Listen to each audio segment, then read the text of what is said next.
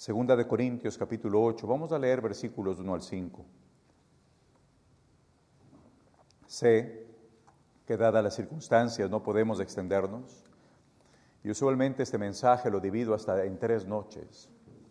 Pero quiero esta noche, sin extenderme en los puntos, nada más mencionar algunas cosas de la promesa de fe, que seguramente conocen algunos, otros quizás no, pero sí juntos deleitarnos en esta maravillosa oportunidad que tenemos de poder ser parte activa de misiones. Segunda de Corintios capítulo 8, versículos 1 al 5.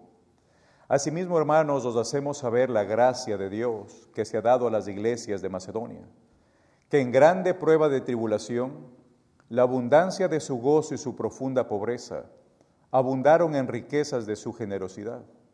Pues doy testimonio de que con agrado han dado conforme a sus fuerzas y aún más allá de sus fuerzas, pidiéndonos con muchos ruegos que les concediésemos el privilegio de participar en este servicio para los santos, y no como lo esperábamos, sino que asimismo se dieron primeramente al Señor y luego a nosotros por la voluntad de Dios. Vamos a orar. Padre amado, te doy gracias, Señor, por este tiempo que juntos podemos reunirnos, Señor, y a través también de las redes sociales, disfrutar de tu palabra y hablar, Señor, acerca de la promesa de fe para misiones. Entendemos, Señor, misiones está en el centro de tu corazón, y ciertamente, Señor, creemos que es la razón por la cual existe la iglesia, para cumplir con esa misión, ese mandato de llevar el evangelio a toda criatura en todo el mundo.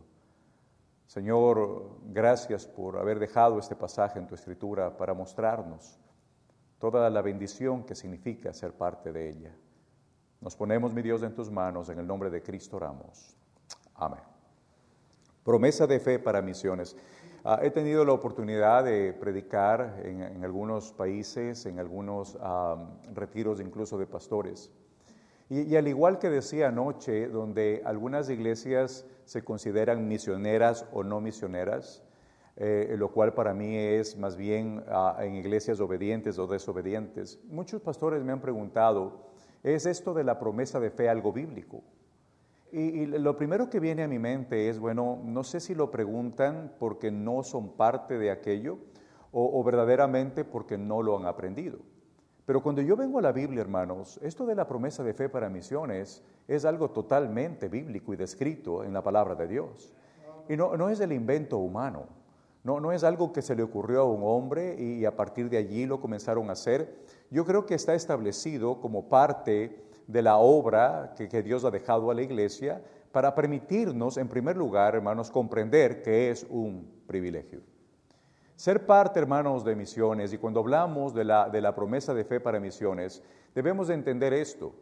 Es un privilegio para la iglesia local el que se nos permita ser parte de esto.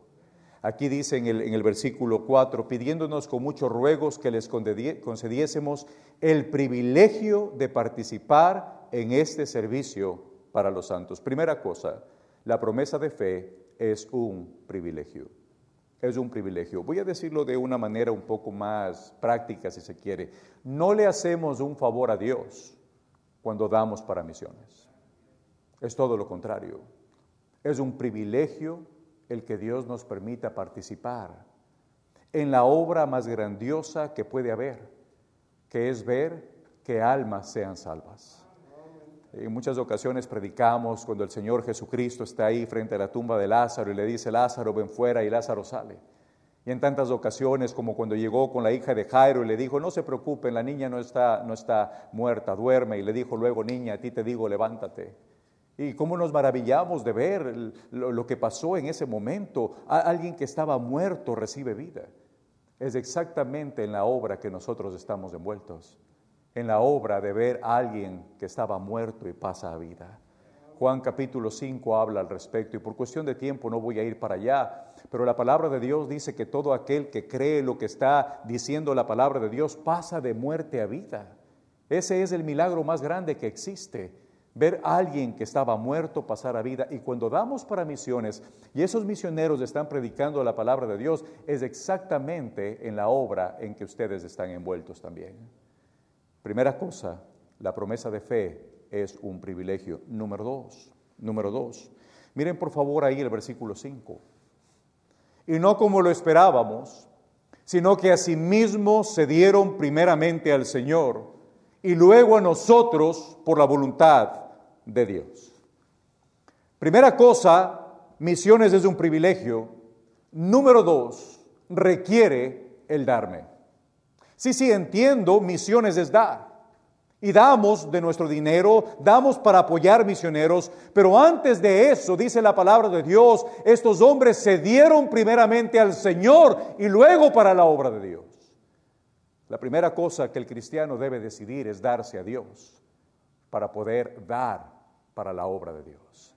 Y la verdad es esta: cuando Dios tiene nuestro corazón, cuando ponemos a Dios en primer lugar, le amamos a la manera que Él quiere ser amado, con todo el corazón, la mente, las fuerzas y el alma, y no a medias. Cuando le amamos como Él quiere que le amemos, no va a ser difícil dar para su obra.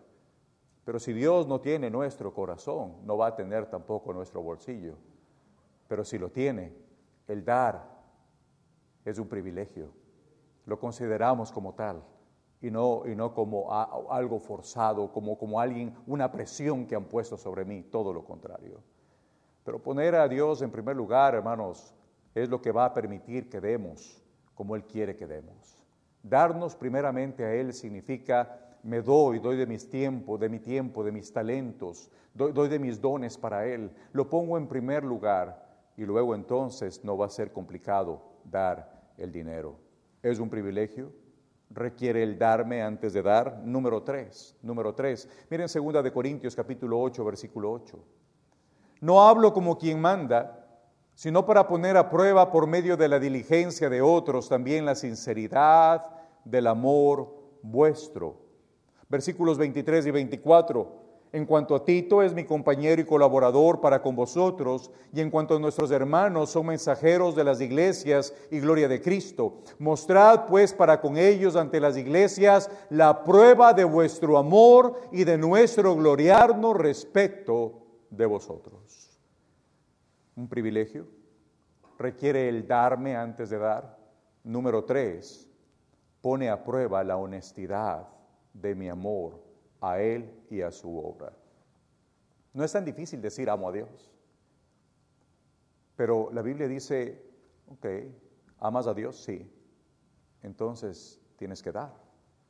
Porque el dar lo que muestra es que tu decir que amas a Dios es honesto, es verdadero.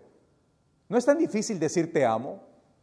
Es como el hombre que viene y le dice a su esposa te amo y luego la maltrata o luego le es infiel o luego la golpea. Eso no es el amor bíblico. Y nosotros muchas veces podríamos estar engañándonos a nosotros mismos diciendo amo a Dios, pero la Biblia dice, ¿en verdad lo haces? Necesitas entonces probarlo. Muestra la sinceridad de tu amor a Dios y a la obra de Dios y a la obra de los siervos de Dios. Da para misiones. Da para misiones. La promesa de fe para misiones es totalmente bíblica. Es un privilegio, requiere el darme, ponerlo a Él en primer lugar. Pone a prueba la honestidad de mi amor hacia Él. Número 4. Miren 2 Corintios 8:10. Y en esto doy mi consejo, porque esto os conviene a vosotros que comenzasteis antes, no solo a hacerlo, sino también a quererlo. ¿Desde cuándo? Desde el año pasado. Capítulo 9, versículos 1 y 2. Cuanto a la administración para los santos, es por demás que yo os escriba, pues conozco vuestra buena voluntad, de la cual yo me glorío entre los de Macedonia, que Acaya está preparada ¿desde cuándo? Desde el año pasado, y vuestro celo ha estimulado a la mayoría. Es una promesa de fe hecha con anterioridad. Y es por eso que la promovemos. Es por eso que cuando hacemos la conferencia de misiones y llenamos la tarjetita, es un compromiso que estoy haciendo con Dios. Desde antes, con anterioridad. Y aquí Pablo está diciendo, reconozco su buena voluntad y el deseo que tienen, ahora tienen que ponerlo en práctica, porque desde el año pasado tienes el deseo de hacerlo. Y qué bueno, hermanos, que usted se comprometa con Dios a hacerlo. No es un compromiso con el pastor, es un compromiso con Dios. Y por cierto, cuando hace una promesa debe cumplirla. Una de las cosas, hermanos, que por lo menos en mi experiencia personal, y reconozco el Evangelio en Sudamérica no ha avanzado como aquí en algunos países, especialmente en nuestro, como en el Ecuador. Cuando nosotros volvimos hace unos 12 años, hermanos, nada más habían como unas 9 iglesias bautistas fundamentales en todo el país. Hoy en día, gracias al Señor, se ha desarrollado.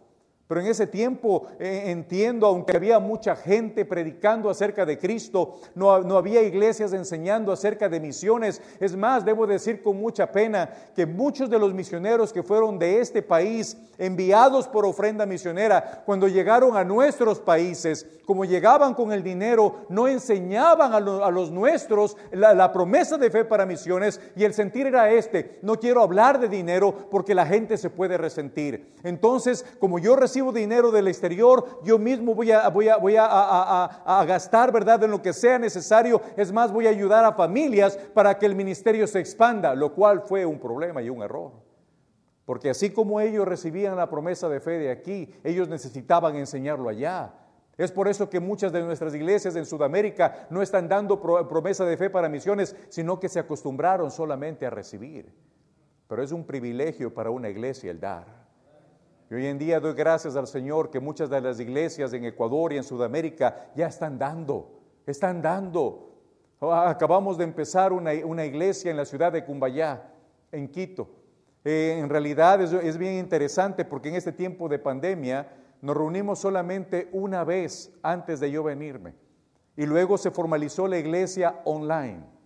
Y hemos estado reuniéndonos a través del internet y doy gracias a Dios por las redes sociales. Antes predicábamos contra el Facebook y ahora le decimos a la gente, conéctase al Facebook, por favor.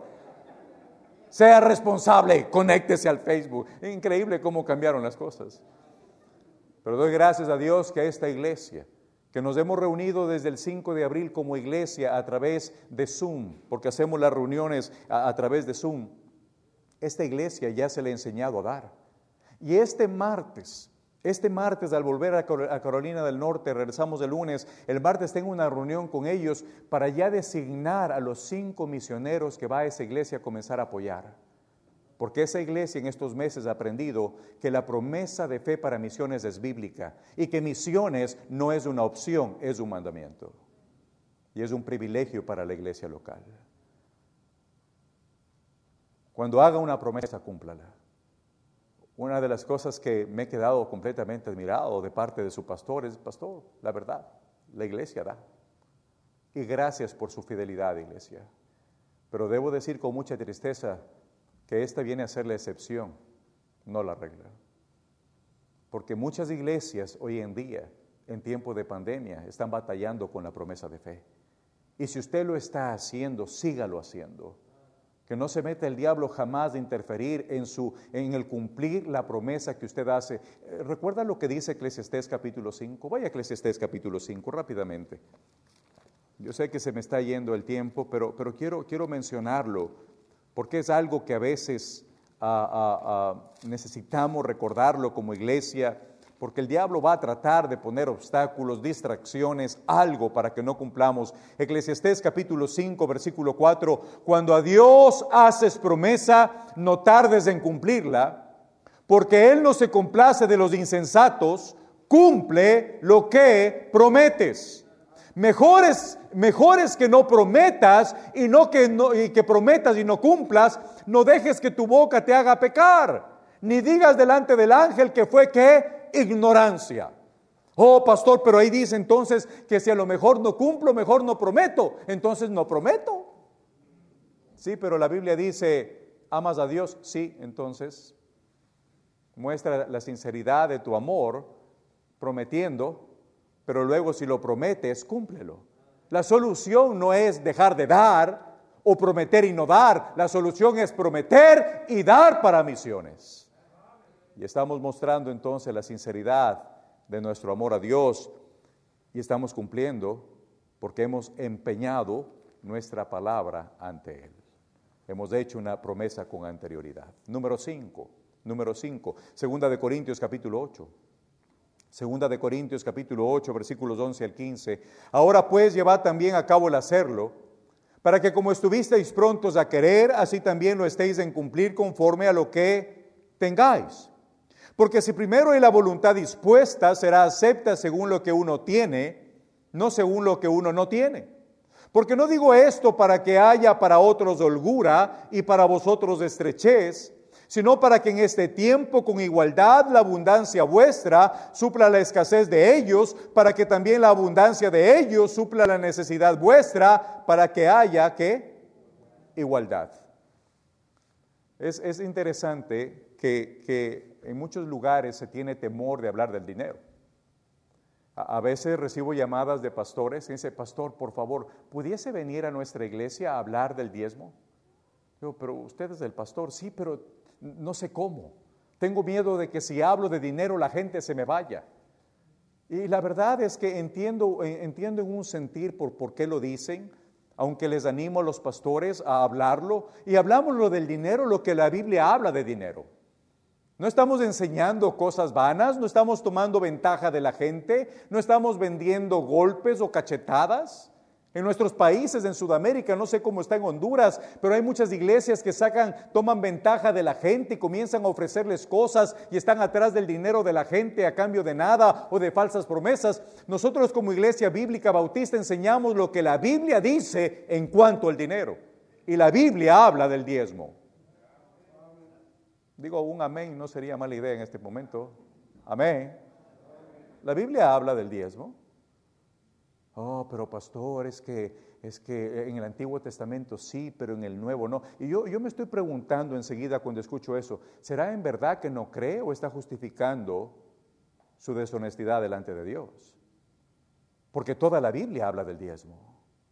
Toda la Biblia habla, el Antiguo Testamento, el Nuevo Testamento, y en realidad yo considero que el diezmo es el mínimo requerido que un cristiano debe darle a Dios en base a todo lo que Dios ya nos ha dado. Nos ha dado la vida, nos ha dado el universo, nos da el aire que respiramos cada día, nos da el trabajo, nos da la salud, nos ha dado la familia. Todo ha sido dar y dar de parte de Dios. Y nosotros muchas veces no queremos darle. El diezmo es totalmente bíblico y siempre fue de Dios, por cierto. Pero fíjense ustedes lo bueno que es Dios. 10% para Él y 90% para nosotros. ¡Wow! Cuando yo pongo los ojos en el 10%, podría amargarme, podría decir, pero podría hacer tanto con esto. ¿Por qué no miramos al otro lado? En vez de ver ese 10% que es de Dios, ¿por qué no miramos el 90% nuestro? ¿No pudo Dios haber dicho, bueno, yo les di todo? Hasta la suegra que tienes te la he dado yo. ¿Qué tal si vamos 50-50? ¿Pudo Dios haberlo dicho? Claro que sí. El rey soberano, dueño de todas las cosas, Él pudo haber dicho 50 para ti, 50 para mí. Pero seamos honestos, después de recibir tanto, no hubiera sido normal que Él diga, ¿sabes qué? 10 para ti y 90 para mí. ¿Pudo haberlo dicho? Sí. Pero Él no está atrás de nuestro dinero, porque Él es dueño ya de todo. Él está atrás de nuestro corazón. Y Él sabe la medida de mostrar nuestro corazón hacia Él y nuestro amor a Él es simplemente dándole lo que ya siempre ha sido de Él. Pero luego de ese precioso 90% que nos da, dice aquí Pablo, da. Ahora te toca de tu parte mostrar. Y no lo digo como quien mando. No te estoy diciendo que tienes que darlo como un mandamiento, nada más te lo hago saber. Si das de lo que tienes, de lo que es tuyo, de lo que Dios te permite, nada más estás mostrando amor a Dios. Es solo eso. Es solo eso. El hermano estaba hablando de pobreza y riqueza. ¿Cómo debe ser nuestro dar? El 10% siempre fue de Dios. Y del 90%, ¿cuánto yo debo dar? Sin lugar a dudas, yo creo que necesitamos la guía del Espíritu Santo y por eso le pedimos a la gente, ore para ver cuánto Dios quiere poner en su corazón. Pero yo no creo que Dios sea tacaño para con su obra. Y muchas veces ya Dios está obrando en nuestro corazón lo que debemos hacer, simplemente que no le queremos escuchar. Pero ¿cuál es la actitud de estos hermanos? ¿De quienes estamos tomando ejemplo la promesa de fe? Miren ahí, 2 Corintios capítulo 8. Versículo 2, que en grande prueba de tribulación, la abundancia de su gozo y su profunda pobreza abundaron en riquezas de su, ¿qué, hermanos? De su generosidad. Wow. Estos hermanos tenían todo el pretexto del mundo para no dar. Pobres en extremo. Pero ellos dijeron, es que el ejemplo lo dio Cristo. ¿Cómo no dar sacrificialmente si Él mismo lo hizo? Y por eso, hablando de riqueza y pobreza, como mencionaba aquí el hermano, miren 2 Corintios capítulo 8, ¿quién puso el ejemplo? Versículo 9, porque ya conocéis la gracia de nuestro Señor Jesucristo, que por amor a vosotros se hizo pobre, siendo ¿qué, hermanos? Siendo rico, para que vosotros con su pobreza fueseis enriquecidos. Y entonces, en base a eso, Pablo dice, y en esto doy mi consejo. Además, porque esto os conviene a vosotros. Oh, qué conveniente es, hermanos, entender que la promesa de fe es bíblica. Que la promesa de fe lo que representa es el verdadero amor hacia mi Dios. Que debo ser generoso de todo esto que el Señor me permite tener. ¿Cómo no voy a ser generoso? Pastor, ¿cuál debería ser la regla? Yo voy a decir cuál es mi regla por lo menos. Y no estoy diciendo que es una regla de la Biblia, pero voy a decir cuál es mi regla. Mi promesa de fe jamás es menor que mi diezmo. Yo sé que ya usted está haciendo números. Wow. O sea que 10 de allá y por lo menos 10 de acá, por lo menos. Ahora, Dios debe dirigirle a hacer esto, y estoy seguro que varios de ustedes dan mucho más de eso. La gente, hermanos, que toma esa postura de dar generosamente, yo no conozco uno solo en el mundo que le vaya mal. Ni uno solo. Porque aquí viene otra de las características de la promesa de fe, está basada en la ley de la cosecha. La promesa de fe está basada en la ley de la cosecha. Mire conmigo ahí, 2 Corintios capítulo 9. 2 Corintios capítulo 9, ¿están conmigo? Versículo 6. Pero esto digo, el que siembra escasamente, también segará escasamente, y el que siembra generosamente, generosamente también, ¿qué? Segará. Y seguimos hablando de la promesa de fe para misiones. 2 Corintios 8, 2 Corintios 9, toda ella hablando de la promesa de fe para los santos, para que la obra siga avanzando. ¿Ha escuchado usted de la ley de la cosecha del libro de Gálatas? Vaya conmigo al libro de Gálatas. Un segundito, nada más. Libro de Gálatas capítulo 6.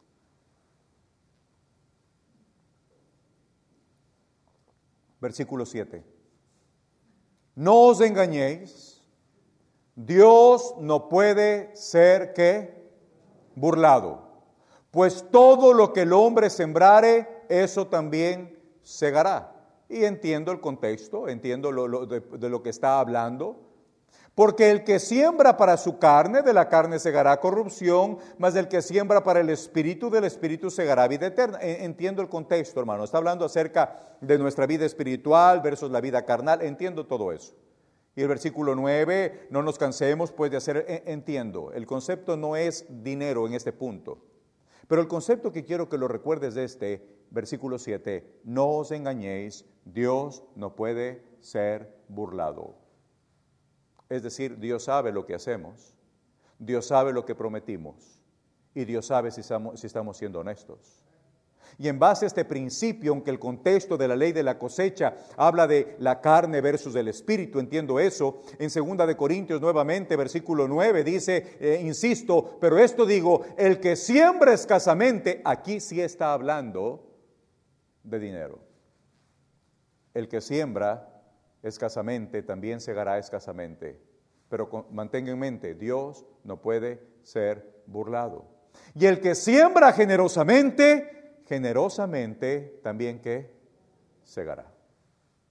¿Qué ilógico sería que venga alguien y espere una gran producción si ha sembrado poco?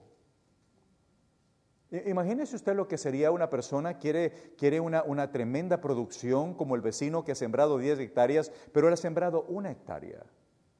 Es ilógico. Y muchas veces nosotros, hermanos, estamos en ese punto de ser ilógicos con Dios, porque Dios sabe lo que hacemos, Dios sabe cómo está nuestro corazón.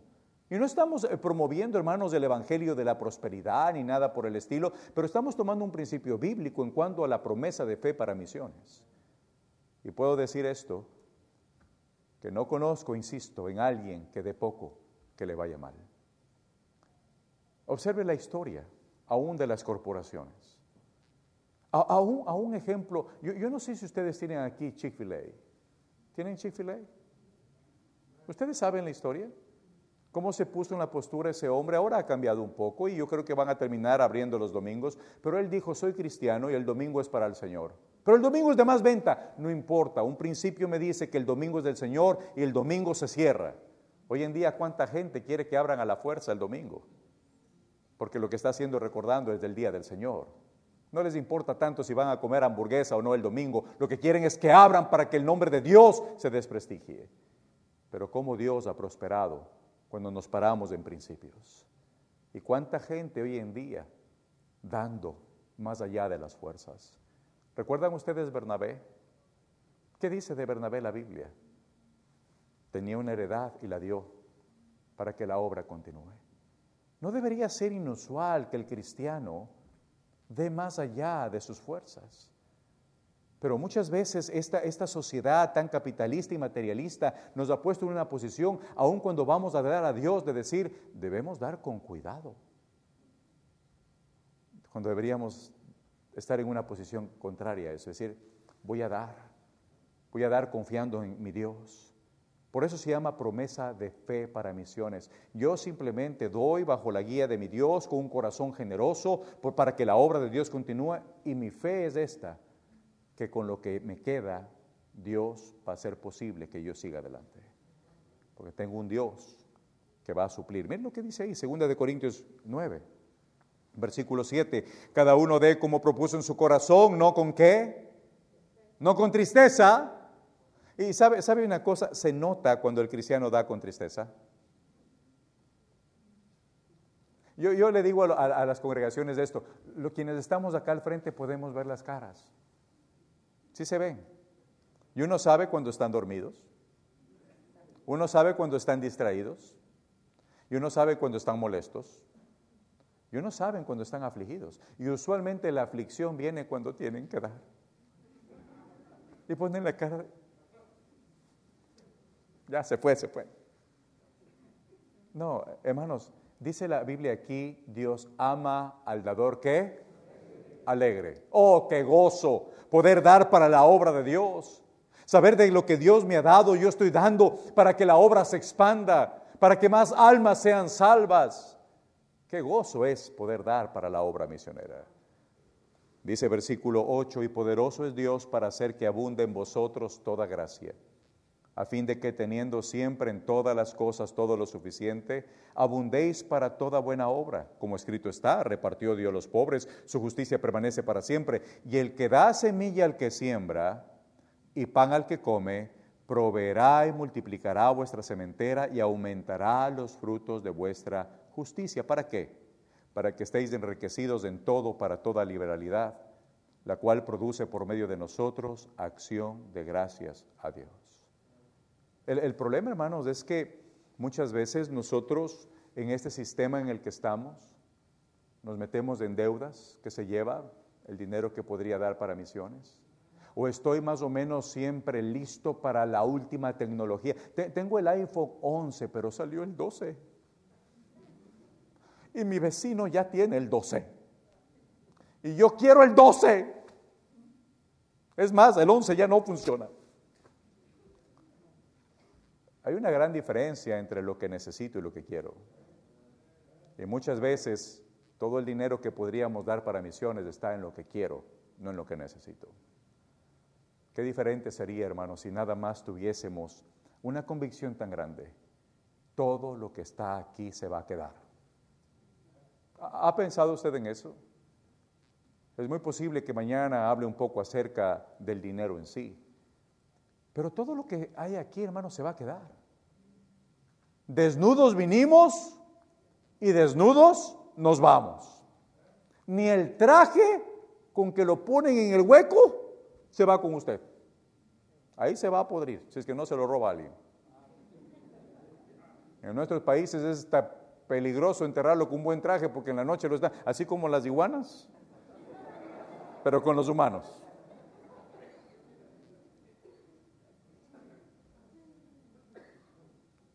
Para terminar esta noche, ¿qué produce la ofrenda de fe para misiones? Por supuesto, alegra el corazón de Dios. ¿Y cómo no estar alegre cuando el misionero que recibe la ofrenda da gracias a Dios? Miren cómo continúa allá, 2 Corintios capítulo 9, versículo 12, porque la administración de este servicio no solamente suple a lo que los santos falta, y les puedo decir, esa noche, pastor, que recibimos esa ofrenda, hubo gozo en nuestra casa. Yo me acuerdo. Nos sentamos enseguida a orar y a decir, Señor, gracias. Gracias por el pastor Parada, pero lo que estábamos diciendo en realidad es gracias por esa iglesia generosa que permite al pastor, representando a la iglesia, ser generosa. Y doy gracias a Dios por eso. Y aquí nos dice justamente eso. Eso es lo que está diciendo aquí. ¿Cómo el corazón de Dios no va a estar contento si la honra y la gloria es para Dios? Miren lo que dice allí, porque la administración de este servicio no solamente suple a lo que los santos falta, y eso es una gran verdad, sino que también abunda en muchas acciones de gracias. ¿A quién, hermanos? A Dios. Y cuando damos, no estamos buscando la gloria personal. Cuando una iglesia da, no está esperando que la honra y la gloria sea para la iglesia. Entendemos, la honra y la gloria es para Él. Es para Él. ¿Cómo no va a afectarse el corazón de Dios también cuando alguien a quien se le suple la necesidad dice, gracias Dios? Gracias Dios, pero no solamente eso, versículo 13, pues por la experiencia de esta administración glorifican a Dios por la obediencia que profesáis al Evangelio de Cristo y por la liberalidad de vuestra contribución para ellos y para todos. Asimismo, fíjense ustedes, primero el corazón de Dios contento porque se le da la honra y la gloria a Él, el corazón contento del misionero que puede suplir las necesidades. Pero luego la iglesia mismo. Asimismo en la oración de ellos por vosotros, a quienes aman a causa de la superabundante gracia de Dios en vosotros. ¿Sabe lo que hacemos quienes recibimos la ofrenda? Oramos por ustedes. Oramos por ustedes. Pidiéndole a Dios protección, provisión, cuidado, pidiendo por su pastor, por la familia pastoral. ¿Usted se fija cuántos se benefician de la promesa de fe? Dios, por supuesto, glorificado. Los misioneros supliendo la necesidad de su familia, pero luego la iglesia local, quienes los misioneros oran por ustedes. Y por eso termina, y así termino esta noche, el versículo 15 dice, gracias a Dios por su don inefable. En otras palabras, gracias a Dios por este regalo inexplicable. Podemos poner el corazón de Dios contento. Podemos suplir la necesidad de aquellos que están sirviendo allá afuera, predicando en representación de ustedes, porque está puesto todo el fruto de ellos a cuenta de quienes dan. Y luego la iglesia sabiendo, hay alguien que ora por nosotros. Hay alguien que pide, intercede a Dios por nosotros.